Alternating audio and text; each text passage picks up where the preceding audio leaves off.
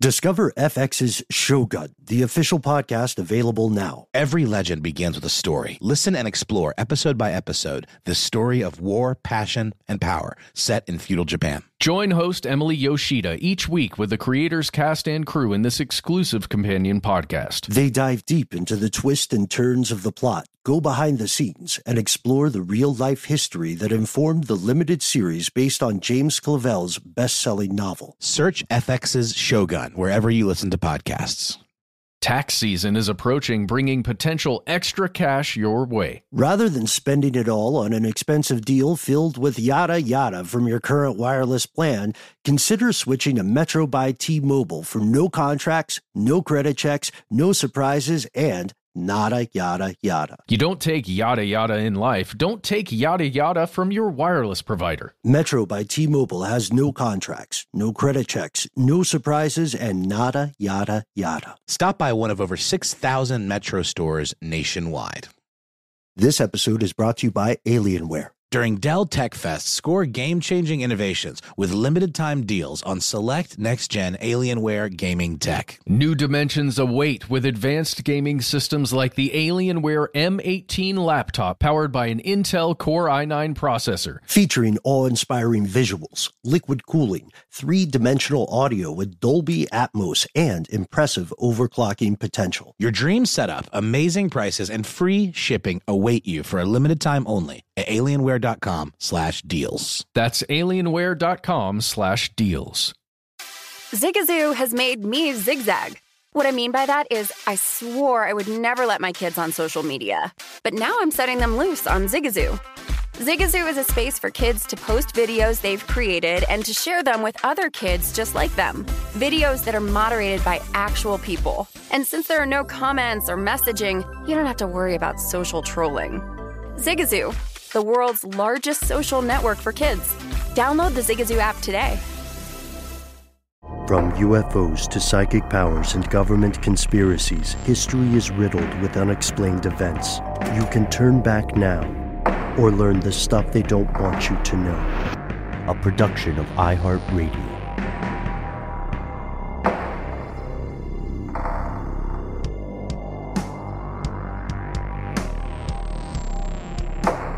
Hello, welcome back to the show. My name is Matt. My name is Noel. They call me Ben. We are joined as always with our super producer, Paul Mission Control Decant. Most importantly, you are here, and that makes this the stuff they don't want you to know. Suspected serial killer Benjamin Franklin once famously wrote, "In this world, nothing is certain except for death and taxes." And it's such an interesting thought exercise to imagine what he, or truly anybody from the 1700s, would think about the modern day. Like in Benji Frank's example, I personally think the guy would have loved Twitter and probably Tinder too. Probably like things even more specific than Tinder, you know? He might have gone Grindr occasionally, you know? I think he was an equal opportunity romantic. I can imagine him adding an addendum just for the purposes of this episode to be like, and glass jars. Or, you know. Exactly, yeah. It's because it's easy for us to imagine what someone from the 1700s would find impressive in the modern day. You know, things like airplanes or electric lights or space shuttles, or the fact that some people can survive diseases that used to be a death sentence. But it's also easy to forget the commonplace stuff that would absolutely like destroy their brain for a few days. And one of those big things is plastic. We live in the age of plastic. It's all around us. If he was confronted with this, Ben Franklin might have to revise that quote and say, nothing is certain other than death, taxes, and I guess plastic now. We did an episode on a real conspiracy surrounding recycling, and it's about microplastics. Please check it out. That's where you'll learn a lot of the basics of plastics history and its composition, but there's still a ton of stuff they don't want you to know about plastic. Billions of tons, actually. And today we're taking a slightly more meditative approach, and we're asking a question that many of our fellow conspiracy realists have probably thought about, which is this: what would the world be like without this stuff? Could we as a global civilization, ever turn back the clock and live in a world without plastic? And then perhaps, is it something that we would actually want to do? Well, here are the facts. We've got a lot of numbers here, but we're going to try to make sure they're not the kind of numbers that make your eyes glaze over. Yeah, it's because plastic is absolutely everywhere. I mean, just look around your workspace or your bedroom or your house, anywhere. I mean, right in front of my eyes is like a ring light that's made of plastic, the lens part that the light filters through, this webcam that we're broadcasting into, made of plastic. You know, all of the pieces that make up the case of my monitor, any of our monitors, plastic. Inside the guts of the thing, so many plastics. The printed circuit boards that electronics are mounted on, made of plastic, or various, types of plastic. There are obviously several categories. But the fact is, it is absolutely everywhere. And it's an incredible miracle of innovation. It's lightweight. It's easy to manufacture. You can shape it into just about anything, and it's sturdy. Ben, you point out that it's up there with, say, the wheel, or, the basic tools that we use, or things like a pulley or a lever, important innovations that allowed us to kind of step outside of our limitations as human beings. I want to jump into the 6 basic tools real fast. I'm off the top of my head without looking at the list. Ooh, Hammer is 1. Bottle opener, it's got to be number 2. Mm-hmm. Instant pot. Can opener. Yeah. Ice pick. Mm-hmm. Or some sort of stabbing tool, I imagine, right? Maybe. I think we're talking. I know we're not talking about those things. I'm being jokey. Sorry about that, guys. What? Don't ever apologize for a good joke. No joke left behind. Hashtag it. Tweet it.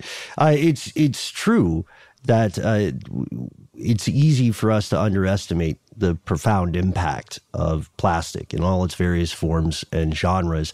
I mean, I don't think, some people disagree with me, but I don't think it's exaggerating to say that in terms of importance to civilization, both positive and negative, plastic might be up there with fire. It might be up there with the time somebody figured out how to create fire. But it also begs the question, like all the things that we're describing, all of these things that I'm looking at my room and rattling off, are these things that we necessarily need? I mean, if you look back to, Bakelite, the earliest version of plastic, it was kind of designed to make sort of chintzy crap that we could be sold and convinced that we needed it. It is very much a product of like the material age, the materialistic age that we need to acquire all this stuff. And certainly the idea of computers and the plastics that are used in things like a monitor, I mean, it'd certainly be hard pressed to turn back the clock and live without those things. But, when you're talking about the basic simple machines, things like a screw or a wedge, or a plane or a pulley or whatever, these are, I think, much more necessary than plastic. But you can't really put that genie back in the bottle now, can you? Because we're used to it. Yeah, no, not gonna. It's probably not going to happen, and that is the most optimistic way I can phrase that response. Unfortunately, the most solid reports right now estimate that there is a little north of 8.3 billions of tons of plastic on the planet. Of that 8.3 billion, 6.3 billion of those tons are straight up trash. It's garbage. No one's going to use it. No one's going to recycle it. No one's going to burn it. This is, just to give you the image in your mind, folks, this is the equivalent of like 55 million jumbo jets. And if that doesn't really bring it home, pull up a picture of Mount Everest and realize that if you stacked all this plastic up in one place, you would easily get a pile literally bigger than the tallest mountain in human experience. There's already an insane amount of trash just on that actual mountain itself from all the would-be, Everest summiters, out there, like leaving all their droppings behind. It's become a real problem. I get an image of that movie WALL-E with all the trash mountains that exist on the planet at that point in the future. That's what I'm seeing. The three of us recently went to a friend of ours art studio that happens to be situated right next to what is supposedly a recycling dump, I guess, for lack of a better term. And yet it never seems to get smaller. And there's a reason for that, isn't there? Yeah, there is. The numbers that we just named, if they're not troubling or if they're things you've heard before and it's easy to shake off, think of it this way. This time, 5 years from now, that may well be referred to as the good old days, when only 90% of the trash in the world's ocean was some form of plastic. Right now, as we speak, every second, 160,000 plastic bags are getting used by someone somewhere. That means that each year, just every single calendar year, 5 trillion plastic bags, new ones, are made. And this leads experts to project that pound for pound, by 2050, the weight of the plastic in the oceans alone will outweigh the mass of all the fish. Not hyperbole. Literally all of the fish, they'll weigh less than the trash. Wow. And that's particularly puzzling to my mind when you imagine the weight of a plastic bag. Like, think about that. Just picture that scene from American Beauty. You know, that lighter than air plastic bag just wafting through the breeze, you know. And one of the reasons that plastic bags, I mean, I think most people know that plastic bags are not recyclable. It is because in order to recycle a thing, they have to weigh enough for you to actually be able to kind of chop them up into little bits. And can you imagine trying to chase around a gazillion plastic bags in some sort of centrifuge? Like, it just wouldn't work. So plastic bags are like the least recyclable and most popular plastic item. Maybe that's not exactly accurate, but that certainly feels like it's up there. It's very troubling with those numbers, you know, especially considering how light they are. Yeah, and let's twist the knife a little bit. You know what kind of show this is, folks. That's the optimistic projection, that 2050. What they're really saying is by 2050, it could happen sooner than that. And it's a shame that environmental concerns have been sort of politicized or they've been appropriated for different people's agendas, whatever those agendas may be. But if you look at the numbers, which know no ideology, then you should be concerned. This growth is part of an accelerating pattern. In 1950, the world, the whole shebang, made about 2 million tons of plastic per year. And since then, annual production has increased 200 times, 200x. So just in 2015, for example, the world was making not 2 million tons, but 381 million tons. Just for comparison, 381 million tons is about the same weight as 2/3 of the entire human population. Well, that's what I was going to ask. I mean, obviously, in part, this has to be a product of population growth, but not to that degree. How do you go from 2 million tons a year to 380 million tons a year, even given an explosion in population? It seems to me that it means that the production and usage of plastic has gone completely unchecked, and no one's really thinking about the future at all. Yeah, just not for a long time they weren't, and just works so well for so many things. We'll explore this too. It should go without saying, but we have to point it out. The plastic game is not distributed equally. The biggest producers of plastic waste at least, are the wealthy countries. Just because of consumer culture, because of economic booms. I mean, if you look at the U.S. in 2021, its own agency, the EPA, reports that Americans generate 35.7 million tons of plastic in 1 year. And, as we pointed out in the microplastics episode, studies show that nowadays, plastic particles might be inside your body before you're born. Like, they might go through your mother and go across the barrier and get into you while you're in the womb. What long-term effects will that have? People aren't too sure. That's the scary part. And before it sounds like we're dumping on plastic, yes, it's like any other technology, at least until the day we get to AI. Plastic has no moral compass. It's just like a gun. It's just like a bop-it. Those are two very different examples. It can do wonderful and terrible things depending on how it's used. I've definitely pictured somebody using a bop-it as a bludgeoning device. Yeah. It's kind robbing of a a bank. menacing toy, actually, if you think about it. It could be psychological warfare. I think some of those toys, when the kids get really into them, can probably do things to their parents or caretakers' minds. But this is, okay, so I was thinking of an analogy. Tell me what you think of this. Plastic, in a way, is a lot like advertising. You are almost certain to be unaware of how much of it surrounds you, how much you touch on a daily basis, how much you just see passing by, how much you encounter. And if you want to be incredibly depressed or profoundly impressed, or both at the same time, take our old advertising game and apply it to plastic. Wake up, start a clock for 24 hours, and start trying to count every example of plastic you see. I don't know about you guys. I don't want to speak for everyone, but I'm personally so convinced that this is an impossible task that you have my word. If you can accurately count all the plastic you see over a period of 24 hours, write to us and I will send you a prize. I don't know if it's going to be fancy, but it might, because I doubt anyone can actually do this. Will it be made of plastic? I was wondering I'm going to that win. too.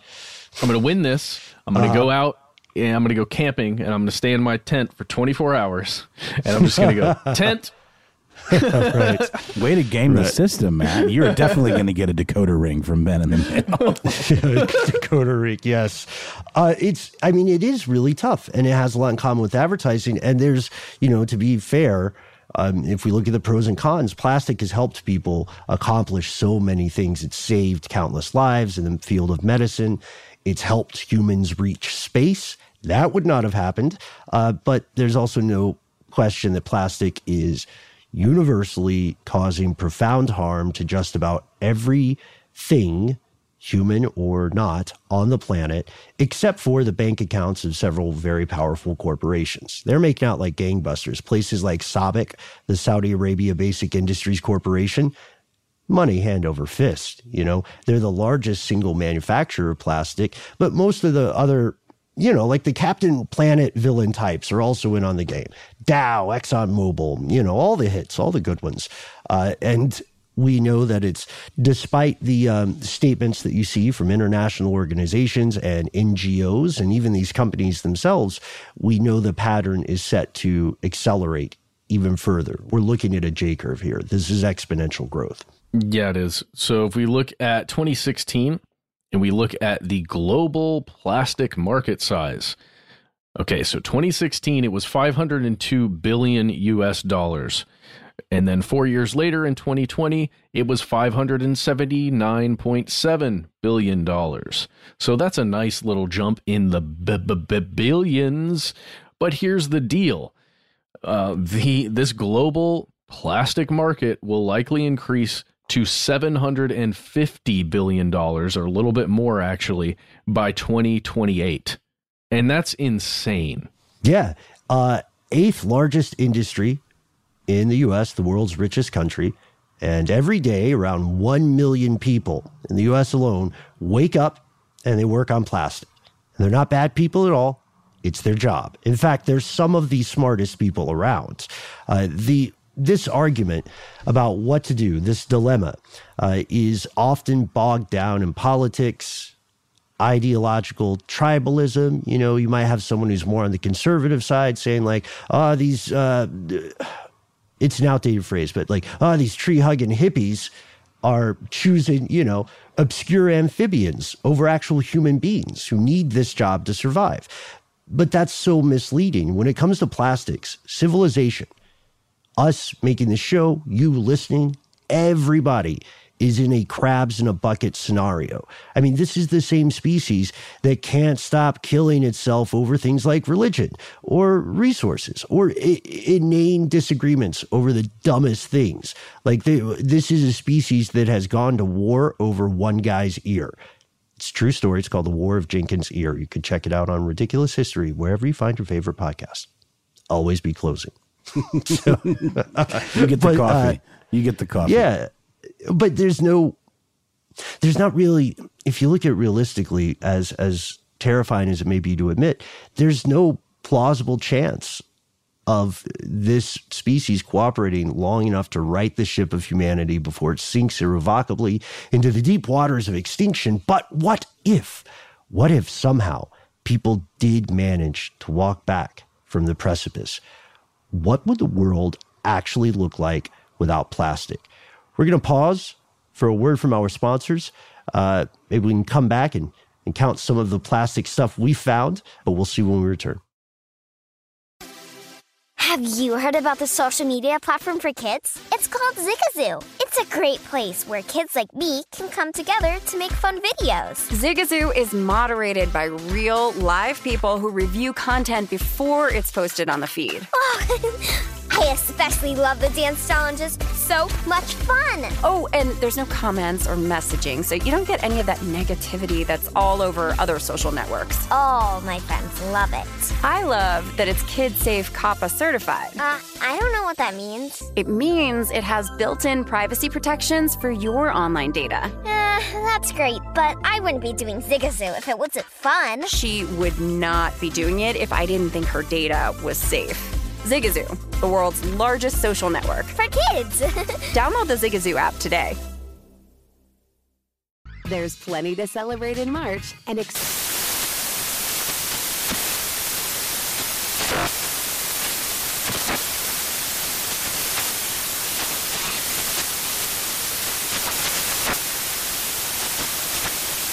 National Craft Month with the perfect pizza at home class from Craftsy. And anytime is right to listen to iHeartRadio's iHeartCountry Radio. Discover more shows and movies for free.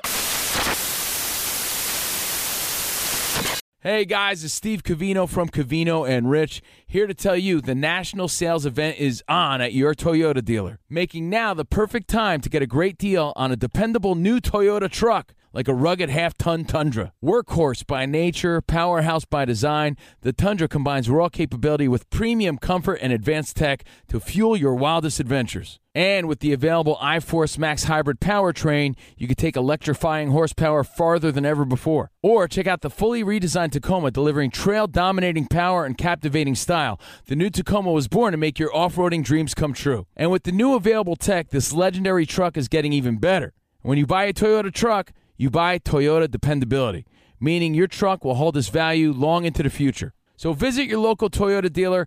Check out the amazing national sales event deals when you visit buyatoyota.com. Toyota, let's go places.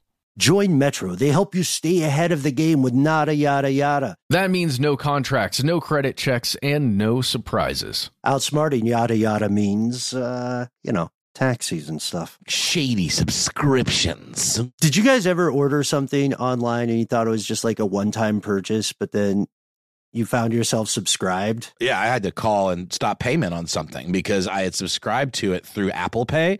And even though I had put a new card on there, it still was tied to whatever card was associated with my Apple Pay. So I had to go through this whole process of getting it pulled. It was really, really annoying. Well, that'll never happen with Metro by T-Mobile because you don't take yada yada in life, and you're not going to take yada yada from your wireless provider. Metro has no contracts, no credit checks, no surprises, and nada yada yada, helping you stay ahead without compromising on things you love the most. Stop by one of over 6,000 Metro stores nationwide.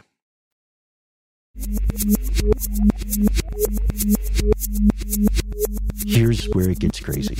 All right, did you guys count any plastic things? I haven't stopped counting. I've been counting ever since we started. Yeah, it's I'm freaky. at 100 easily, just in my purview, just on my desk. Just not even moving, rolling the chair anywhere. Mm-hmm. Nope. Mm-hmm. Yeah. Man, guys, before we get back into this, I just want to make a point here, I guess, that maybe we haven't hit enough in this episode yet. And it reminded me when we mentioned Saudi Arabia Basic Industries Corporation, just that the plastics industry is inextricably connected to the petroleum industry, to gasoline, and just how, where we find ourselves with plastic use, we also find ourselves with oil usage, and what those the effects that both of these industries are having, or maybe this one industry is having on the planet and on the human species.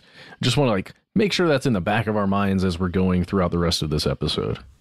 Yeah, well said. And it'll be it'll be on the front of your mind at the end of this episode for sure. Yeah, they are fingers on a hand. And And with the question we left at the break, what would happen if what would the world actually look like without plastic? Well, put it bluntly, let's just rip off the Band-Aid, also with plastic. Things would suck. They would suck so bad and so hard, and they would suck for a long, long time. It would be shitty. There's no way around it. A hard cutoff on plastic use. First, it would cripple industries and economies alike. The Great Depression would be nothing compared to this. Innovation in countless areas of research would grind to a halt. And there's honestly a good chance a lot of that innovation would not pick up again for decades or maybe even centuries. That's the level of impact we're talking. Think about how much it would affect the price of things. Plastic is used as a cheap alternative to maybe more durable, long-lasting materials or heavier materials, like all of the side panels, and dashboards and things in affordable mid-level cars are all made of plastic. Everything's housed in plastic. It's not until you start getting up into the super bespoke kind of higher-end cars that things start to be made out of wood or metal. It would make so many things not affordable for so many people instantly. Oh, yeah.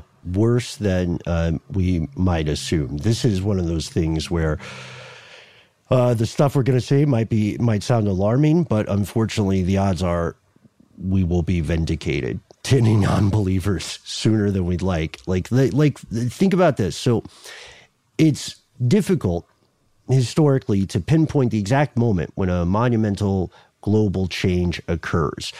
So for some folks, the way forward is grassroots. It's kind of a each one teach one approach, if you're familiar with the saying. There are a lot of people, in my mind, noble people, who have either minimized their use of plastic or cut it from their lives almost entirely. That is definitely a Herculean effort, but it also at the same time points out one of the biggest problems with addressing this global plastic addiction: class. You don't hear about it a lot on the local news programs because, as fringe as it may sound for me to point this out, there are some things that, mainstream news media is totally fine not mentioning in these conversations, and class is one of those. It's one of the number one complicating factors in a war on plastic. Any attempt to argue otherwise is either incorrect or it is purposely misleading. Imagine, it reminds me of take the situation of the BRIC countries, right? The Brazil's, Russia's, India's, China's. They're as emergent superpowers, in the case of China, for a century. China, like any other place on the planet, suffered long-term consequences of plastic pollution from other countries, and it was a side effect of enormous economic boons for these countries. So if you look at it in very simple and real terms, China was paying the price for this progress and receiving no benefits from it. There's a similar argument with what you could call the climate change conundrum, just because alliteration is dope. And, countries like China definitely have a valid argument when they point out that industrialized nations reaped the benefits from things like coal. So why shouldn't they be able to do the same? It's not fair. And then I would tend to agree with that on paper, at least from their perspective, but it's also... It's sort of a do as I say, not as I do approach. And I think that always kind of, leaves a bad taste in countries' mouths. So, China's argument is they should have access to the same strategy. Also, putting politics aside, just objectively, this approach restricts their access to further economic success. It's not even to say they don't care about pollution or they're completely callous about these things. It's just kind of like a, other countries have laid the groundwork to where we are now. And if you'd just been a little more responsible about it, then maybe we wouldn't be in this position or something like that. Yeah, it's like, let's freestyle an imperfect analogy. Okay, let's say there's like a marathon. And the people who ran the race and got first place didn't actually run. They had a car and they drove to the finish line. And they said, we won. And you're like, well, we want to also be winners. And they say, okay, but you can't drive a car. Right. But if you get a better time than us, we'll say you won. It's just we used a car. That's like that argument is valid from their perspective. It's important to think about that. And then if you take it back to the individual, to like microscopic or microplastic level, being able to live a life like this without interacting with plastic requires a certain amount of privilege and individual agency. It's sort of like when people say like, hey, why do actors in blockbuster action movies look so in shape? They have a team of people who help mold them into that. Personal trainers, dietitians, probably therapists, hopefully therapists as well. And it's like how eating healthy requires privilege in terms of money or time. You have to be able to pay someone for that stuff. You have to pay a premium for healthy food, or you have to have the time to figure out and how to prepare it yourself and do it consistently. So there is privilege on every single level that impacts this conversation. But if we try to stick to optimism as best we can, just as a thought experiment, let's give it a go. Let's say there's some unprecedented miracle, which is also simultaneously a disaster. Literally everybody, same day, same hour, said we're at least gonna just stop making plastic. Okay, let's assume civilization doesn't collapse. What would happen? First, the environment would love us. You know, the Smokey, the bears, the Ranger Ricks, I think in the UK it's a frog, not Smokey the Bear, but all the animals that you can think of, their lives would get better. Life for oil companies would go down the tube. It'd be terrible because, as we point out, plastic is a petroleum product. In fact, big oil, if you want to just use that name to group all these producers together, they're well aware of the push for alternative power for vehicles. You know, they knew that Ford was making an electric F-150 way before the public. And, you know, they know all this stuff. They hang out with each other. So their idea is that plastic use will accelerate such that replaces the money they see themselves losing with straight up oil and gas. But it's likely that these corporations, if this thing happened, they would use their political influence to kind of phase in a manufacturing ban until they could find a new replacement or a series of alternatives that could be made around the same cost. That's the big important thing for them. And without an alternative in place, losing plastic is an existential threat to these companies. There's a great article that came out last year on Vox called Big Oil's Hopes Are Pinned on Plastics. It Won't End Well. Hats off to you, David Roberts, the author of that article, because, you know, he calls him out. And I do recommend reading it. So that would happen. And second, if you're listening to this show today, there's a disturbingly high chance you would lose your job, even if you have nothing to do with the plastics industry. So even like in the best case scenario that, you know, the world slowly weans itself off of petroleum products as a fuel, this is always going to be their fallback, or at least that's the way the business model is set up, right? Yes. Yeah, that's the idea. The idea is that you can, as the profits of oil for gas and fuel diminish, then the profits for using that same petroleum to create plastic rises. And the numbers are there. It's not a bad bet for them to make from their perspective. It's bad for the planet. It's like bad for you if you're hearing this. And maybe this is a silly question, but I mean, you know, petroleum is not a completely, you know, endless resource. I mean, it is not considered, or it's a non-renewable resource. You can tap out an oil well. I mean, you just keep looking for it elsewhere, but there is going to come a day where we're not going to be able to get it out of the ground anymore, right? Especially if we keep, you know, pulling it out willy-nilly the way we are. Mm-hmm. That's why stuff like messing with shale and fracking enjoyed a renaissance of sorts, because the cost of oil hit a threshold where it was profitable to try to pull it out of the ground that way. And that's what it all goes down to, as silly as it sounds. It goes down to money. So yeah, massive rise in unemployment. Unfortunately a given, because these folks who would lose their jobs don't have to be working in the plastics industry. They have to be working on something that needs plastics somewhere at any point in their job. So for a lot of people, That's going to be bad news.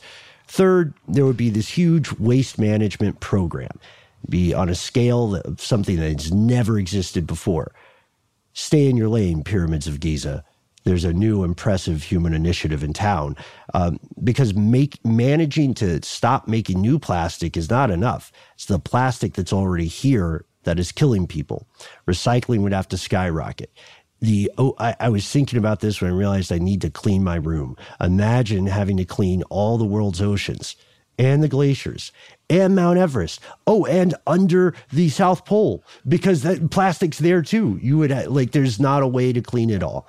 And then fourth, and this is something that you don't see talked a lot about on the environmental side, unfortunately, like the people are very pro plastic-free lifestyles, which again, I applaud. They tend not to point out that the fourth immediate consequence is that a lot of people will die, and they will die as a direct result of living in a world without plastic, primarily due to plastic's prevalence in medical equipment. Very basic stuff. You know what I mean? Forget CAT scans. We're talking about syringes, gloves, stuff like that. Plastic is very sterile, and this means that these things, some of which have to be single use, like syringes and so on, they would become the rarest of Pokemon. They would be much more difficult to find them in the beginning, and it'd be much more expensive to use them or to buy them if you could find them. Imagine a world in which basic medical supplies become like a PS5 in terms of what a hassle it is to find them. And that means that, again, class is one of the chief determining factors now of who gets to live and who has to go. People won't just die because of medical resources. They'll die due to medical problems caused by the plastic that is already here. It accumulated so quickly. We had that Fantasia, Mickey Mouse, Sorcerer's Apprentice moment.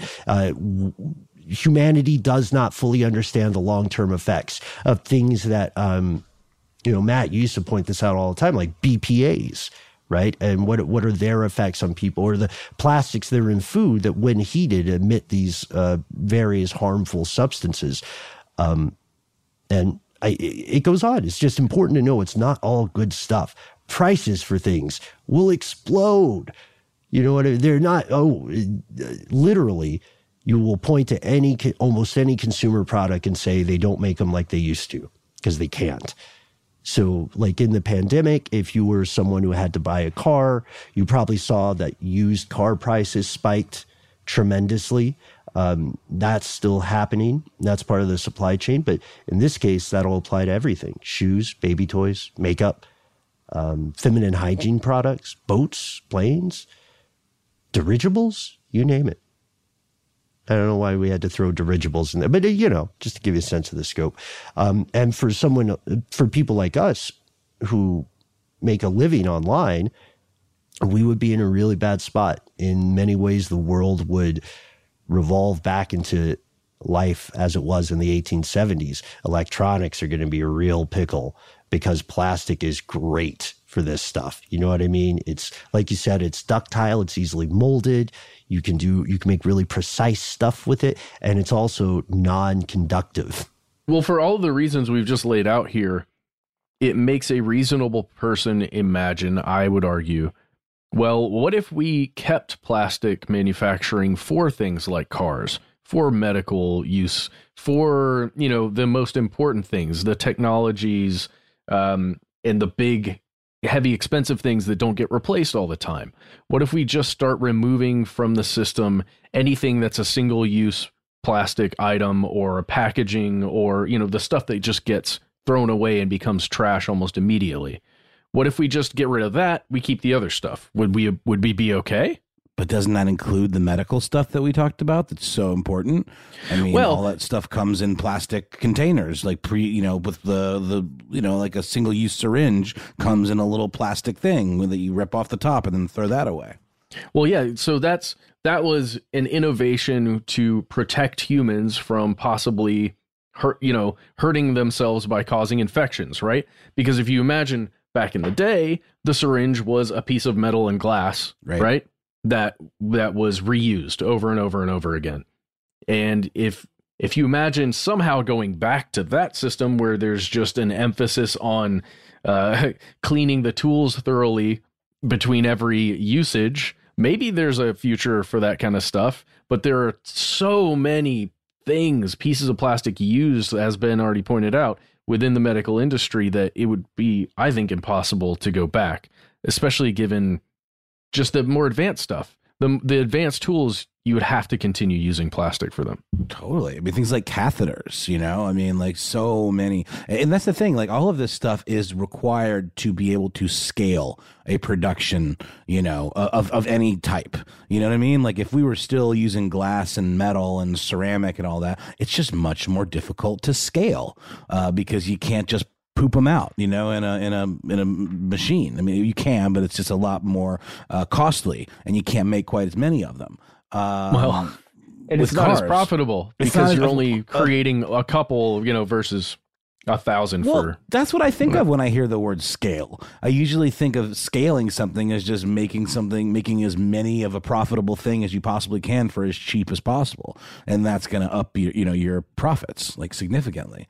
And as we know, nobody like there's a line I always think of from Mr. Show, where it's somebody like it's these film executives and it's like they've greenlit this movie about coupons and it's going to tank. And this executive says, I swear to God, if I have to go from being super rich to just rich, I'm going to kill myself. That like kind of, personifies that thinking. You can't go backwards. You can't go backwards. Yeah. Like you're saying, Matt, you brought up a wonderful point.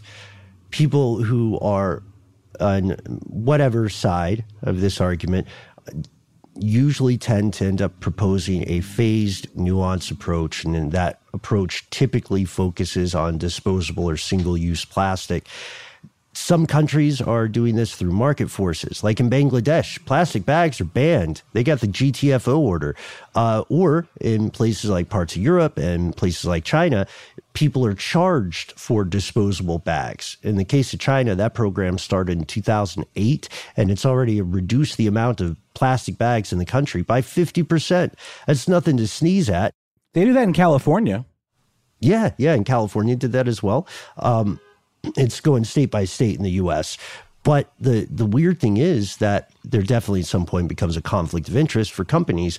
Because think about it. If you're SABIC or a subsidiary thereof, and you go from making trillions of plastic bags to making a smaller number of reusable containers, then what you're doing is essentially leaving money on the table. Because every customer who would have just kept getting bags, whether they're a business or an individual, now they just buy them once. And maybe they buy them again a few years later as things break down. But that's why people want a nuanced thing, and people and institutions and NGOs are at least signaling the intent to do something. The question is, how sincere are these attempts? And if they are sincere, will they be sufficient? That's where another conspiracy comes into play. So I propose we take a break for a word from our sponsors, and then we'll return to crack down on the genuine conspiracy holding humanity in such a dire strait. Zigazoo has made me zigzag. What I mean by that is I swore I would never let my kids on social media, but now I'm setting them loose on Zigazoo. Before I found Zigazoo, I believed all social media was inappropriate for kids.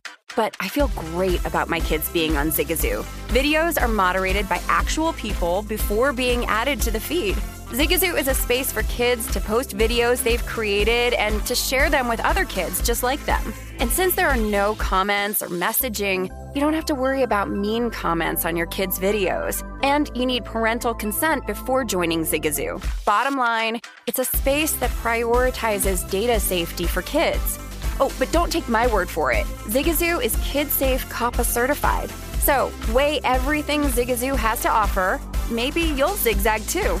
Zigazoo, a social network for kids. Download the Zigazoo app today. There's plenty to celebrate in March and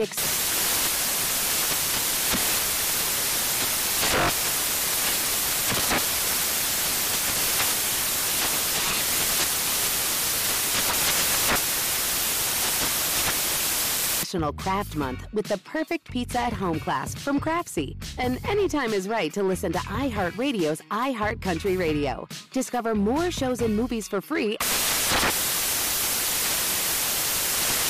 Hey guys, it's Ray from the Bobby Bones Show here to tell you the national sales event is on at your Toyota dealer, making now the perfect time to get a great deal on a dependable new SUV like an adventure-ready RAV4. Let's go!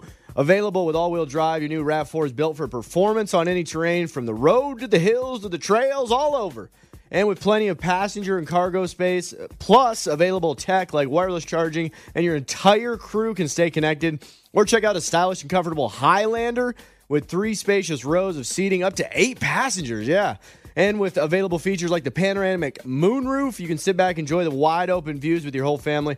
Plus, both RAV4s and Highlanders are available in hybrid models. So no matter your style, you can drive efficiently and save on gas.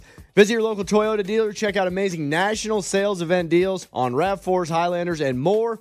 Visit buyatoyota.com. That's buyatoyota.com. Toyota, let's go places.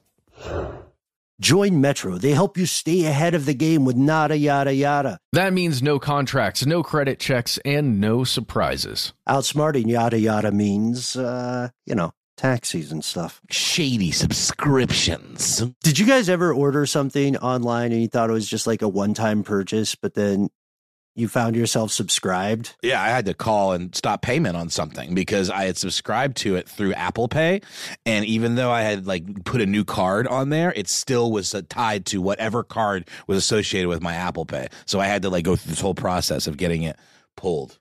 It was really, really annoying. Well, that'll never happen with Metro by T-Mobile, because you don't take yada yada in life, and you're not going to take yada yada from your wireless provider. Metro has no contracts, no credit checks, no surprises, and nada yada yada, helping you stay ahead without compromising on things you love the most. Stop by one of over 6,000 Metro stores nationwide.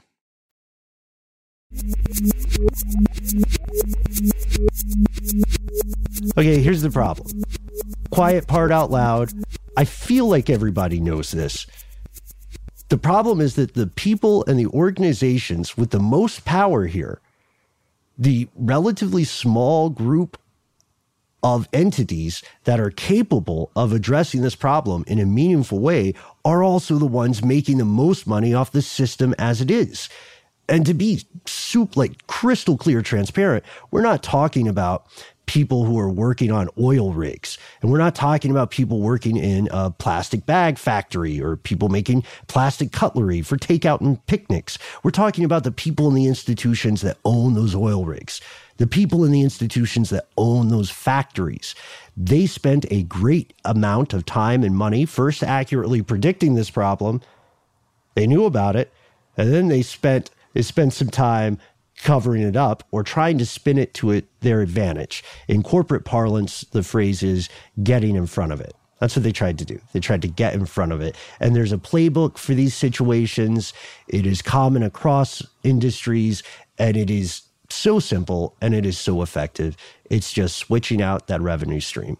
Like RJ Reynolds. We did recently I think it was Strange News segment. We talked about how it was RJ Reynolds, right, who said they supported the UK ban on tobacco? Right. And there was even talk of one of the big tobacco manufacturers limiting their production of combustible cigarettes. And they wouldn't have done that on day one. Heavens, we've discovered that cigarettes are bad for the health of our citizenry. Shut it down, boys. No, they bided their time and downplayed it until they had a viable alternative that they could also make tons of money on, aka vaping.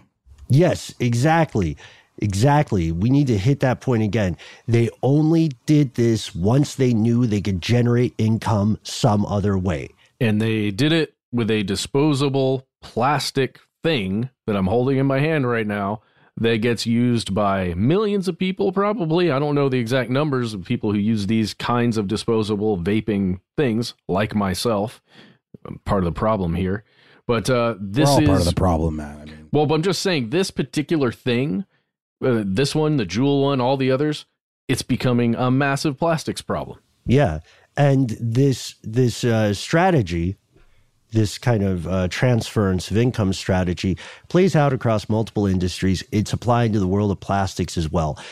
Mark our words, as soon as a one-to-one inexpensive alternative to plastic is found, it will probably become proprietary, and whomever is lucky enough to own the rights to that material will immediately press their advantage. They will end up, in pursuit of profits, maybe swinging the needle to make the world a better place. And it's like desperation makes strange bedfellows, man. Imagine being one of those environmentalists who is like, now I have to go to a rally for Dow Chemical. Yeah, that's the thing, though, because they'll masquerade it out as some, like, you know, grandstanding, like doing something about it, you know, stance, which is utter horseshit.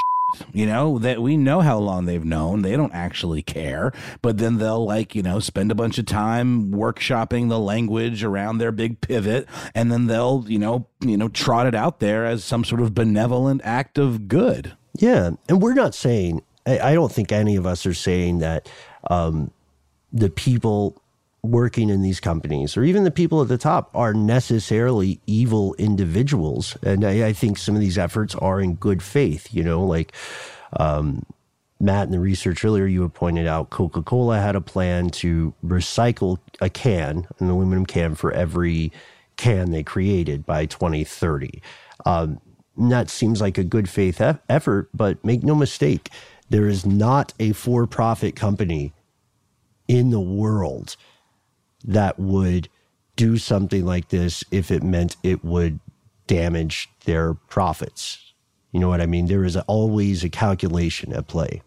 Yeah, I think the Coke thing was something like by 2025, they would recycle everything, but then by 2030, they would create all of their products with recycled plastic, which is like, yay, that's a great idea.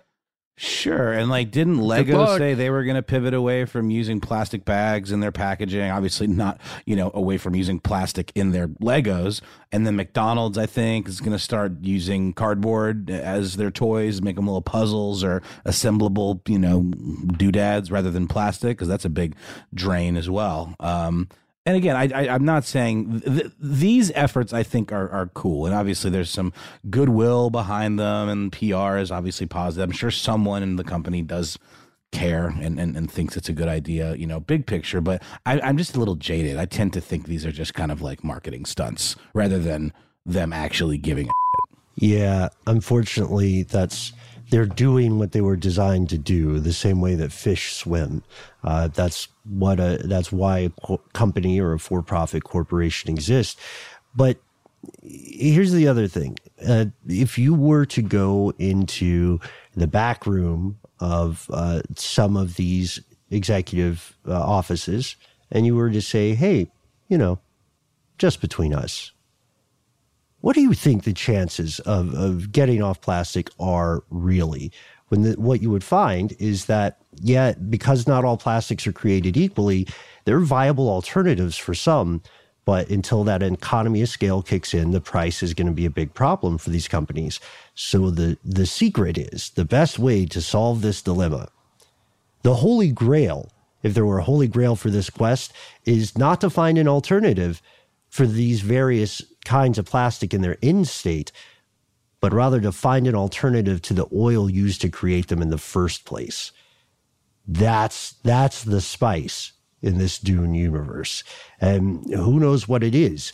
You know, knowing the hubris of humanity as we do, how messed up would it be if it was water? And they're like, okay, we figured out somehow, there's some sci-fi chemical shenanigans, we figured out a way to make basically anything that you can make with plastic from water. It has to be fresh water, so people might be thirsty. They would 100% do it, though. That's how messed up is that? Okay, so how important is this? Having control over this, whatever this thing, this holy grail would be the equivalent of becoming the first country or company to wield nuclear power. And yeah, that might sound a little like hyperbolic, right? But without being alarmist, that is the level of impact we're talking about. And when this thing is discovered, and whatever these things are, the world will again be irrevocably changed. if, that is, the technology goes public and isn't purposely suppressed. Shout out to the National Invention Secrecy Act. Check that one out if you want to be a lot of not fun at parties. That's the reality here. While this bickering, this research continues to play out, the clock is ticking. And if you look past the noise, the theater of domestic politics, those glossy PR presentations and PSAs, the facts are undeniable. If these power systems are not dismantled, if these conspiracies are not busted, then there's a strong possibility that we won't be talking about a world without plastic for long. We'll be talking instead about a world without humans. I don't want to sound preachy, but that's where we are at. These companies will have to be incentivized by profit, or their hands forced by undeniable disaster that affects the wealthy as much as it affects the poor. And I just don't. I don't know where it would. I don't know where it would go. It's quite a pickle. It feels like to me, and I am not somebody who knows anything about any of this and can't recommend any of these things, but if you had to increase the price of products overall because of the phasing out of plastics, the only way to really solve that thing without the version you're talking about, Ben, where some other alternative that is like at that same price point, would be to raise all ships by somehow instituting universal income in some way for every person on the planet to make sure they can afford the absolute necessities. And even then, I mean, there are ways to go about that, but they're not very fun for everyone. And the people who, they're not fun for the people who would have the sufficient power to fight back against it. So it really does feel like we're in that dire of a situation at this point. Well, there is another possibility, right? While plastics are still around, Elon Musk just came out and suggested to folks who want to go to Mars but can't afford the projected $500K to $1 million price tag for the trip. He said, well, you could just fly to Mars and maybe work it off once you get there. You go to join a company town in Mars as an indentured servant. Yeah. More things change, man. You'll only owe as much as, an above average person makes in their lifetime. It's fine. That's fine. Right. So will the world be without plastics? Probably not. And we pointed this out. I'm really glad we pointed this out on our last episode. A ton of time went into trying to convince individual consumers that they were the problem. And we're part of a problem, but the majority of that waste is not necessarily coming from you. It's like blaming the person who just has a job on an oil rig. You know what I mean? That person is not big oil. They're just doing a job. And so there was one statement we could end on here that comes from Roland Geyer, a professor at the Britton School of Environmental Science and Management at the University of California, Santa Barbara. He's pretty bleak, guys, just to let you know before we hit it. He says, you can't just leave this up to households. They have no chance. Plastic producers should share a significant part of the responsibility. At this point, I don't see that happening without policy intervention. So the politicians have to get involved. The corporations have to say yes. If every person did their level best to separate plastic from their lives, is a serious question about how much of a difference it would actually make. It's not saying you shouldn't do it. It's just saying that's not going to stop the current operation we're in. Well, yeah, if companies are still producing small disposable plastic things that just sit on shelves at stores, they're going to be thrown away at some point. And the only good thing is that if consumers aren't buying those things and they sit on the shelf for long enough, the whatever store that is won't order more, which means there won't be a demand from the company to buy more. So that is a route. I mean, it's not the most viable one necessarily, but it is a route. If you stop the demand, then hopefully they'll stop the supply. Yeah. Well, we want to hear what you think, folks. I will be so impressed. I think we will all be so impressed if there is anyone in the audience today who manages to count every piece of plastic in their normal life without cheating. I don't know. No, it's so tough. If you do the Matt's trick and get away with it and go in a tent, bully for you. I think that's good. But I mean, there's the under the hood stuff. You know what I mean? You're not even gonna have a sense of how much there is, like inside my monitor, inside my computer, inside my guitar amplifier. Inside this MIDI controller in front of me. I mean, each there's like dozens of buttons on, and each one is made of like a polymer rubber type situation. The chassis is steel, but inside, it's going to be just dozens and dozens of plastic parts that I can't even see. Yeah, and shout out to the scientist who wrote to us after our episode on microplastics. That was sobering and important information, but the public is not aware of the depth of this problem. And at this point, civilization doesn't know what a world without plastic would look like and how we would get there. What are your thoughts? Can you solve this problem? If so, we'd love to hear from you, and we want to elevate your message. If there's somebody listening today who's like, oh yeah, I figured it out, I know how to fix it, then tell us immediately. Tell the world leaders, tell the business leaders. You can start by talking to us. We try to be easy to find online. That's right. You can find us on the internet in the usual places of note. We are on Facebook, Twitter, and YouTube under the handle Conspiracy Stuff, or Conspiracy Stuff Show on Instagram. And while you're on the internet, why not bop on over to your podcatcher of choice and leave us a favorable review, preferably on Apple Podcasts. It makes us feel good about ourselves, and it also helps people find the show. Yes, and if you're not a fan of social media, give us a call. Our number is 1-833-STDWYTK. You have 3 minutes to leave a message. Please give yourself a cool nickname and let us know whether or not we can use your message on the air or edited within a podcast. You get it. If you have more to share than can fit in that 3 minutes, instead, why not send us a good old-fashioned email? We are conspiracy@iheartradio.com.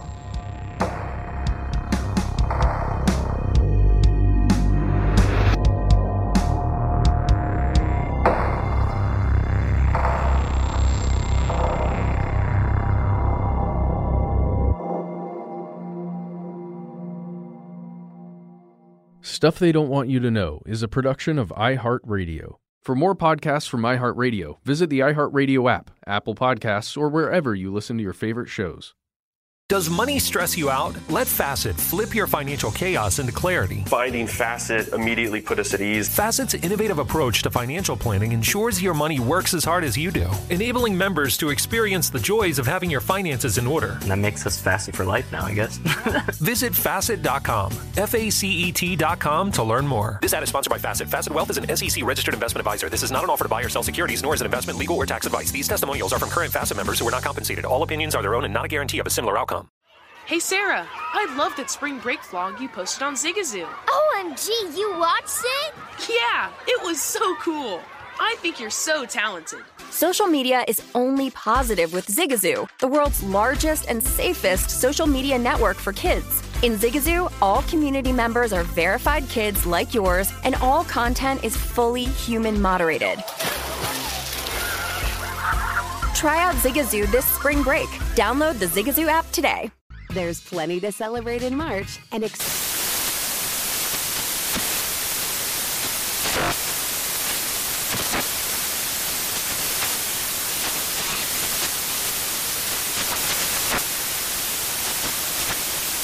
National Craft Month with the perfect pizza at home class from Craftsy. And anytime is right to listen to iHeartRadio's iHeart Country Radio. Discover more shows and movies for free. This is Holly Fry from Stuff You Missed in History class. The national sales event is on at your Toyota dealer, making now the perfect time to get a great deal on a dependable new SUV, like an adventure-ready RAV4. Available with all-wheel drive, your new RAV4 is built for performance on any terrain. Or check out a stylish and comfortable Highlander with seating for up to 8 passengers and available panoramic moonroof. You can sit back and enjoy the wide-open views with the whole family. Check out more national sales event deals when you visit buyatoyota.com. Toyota, let's go places.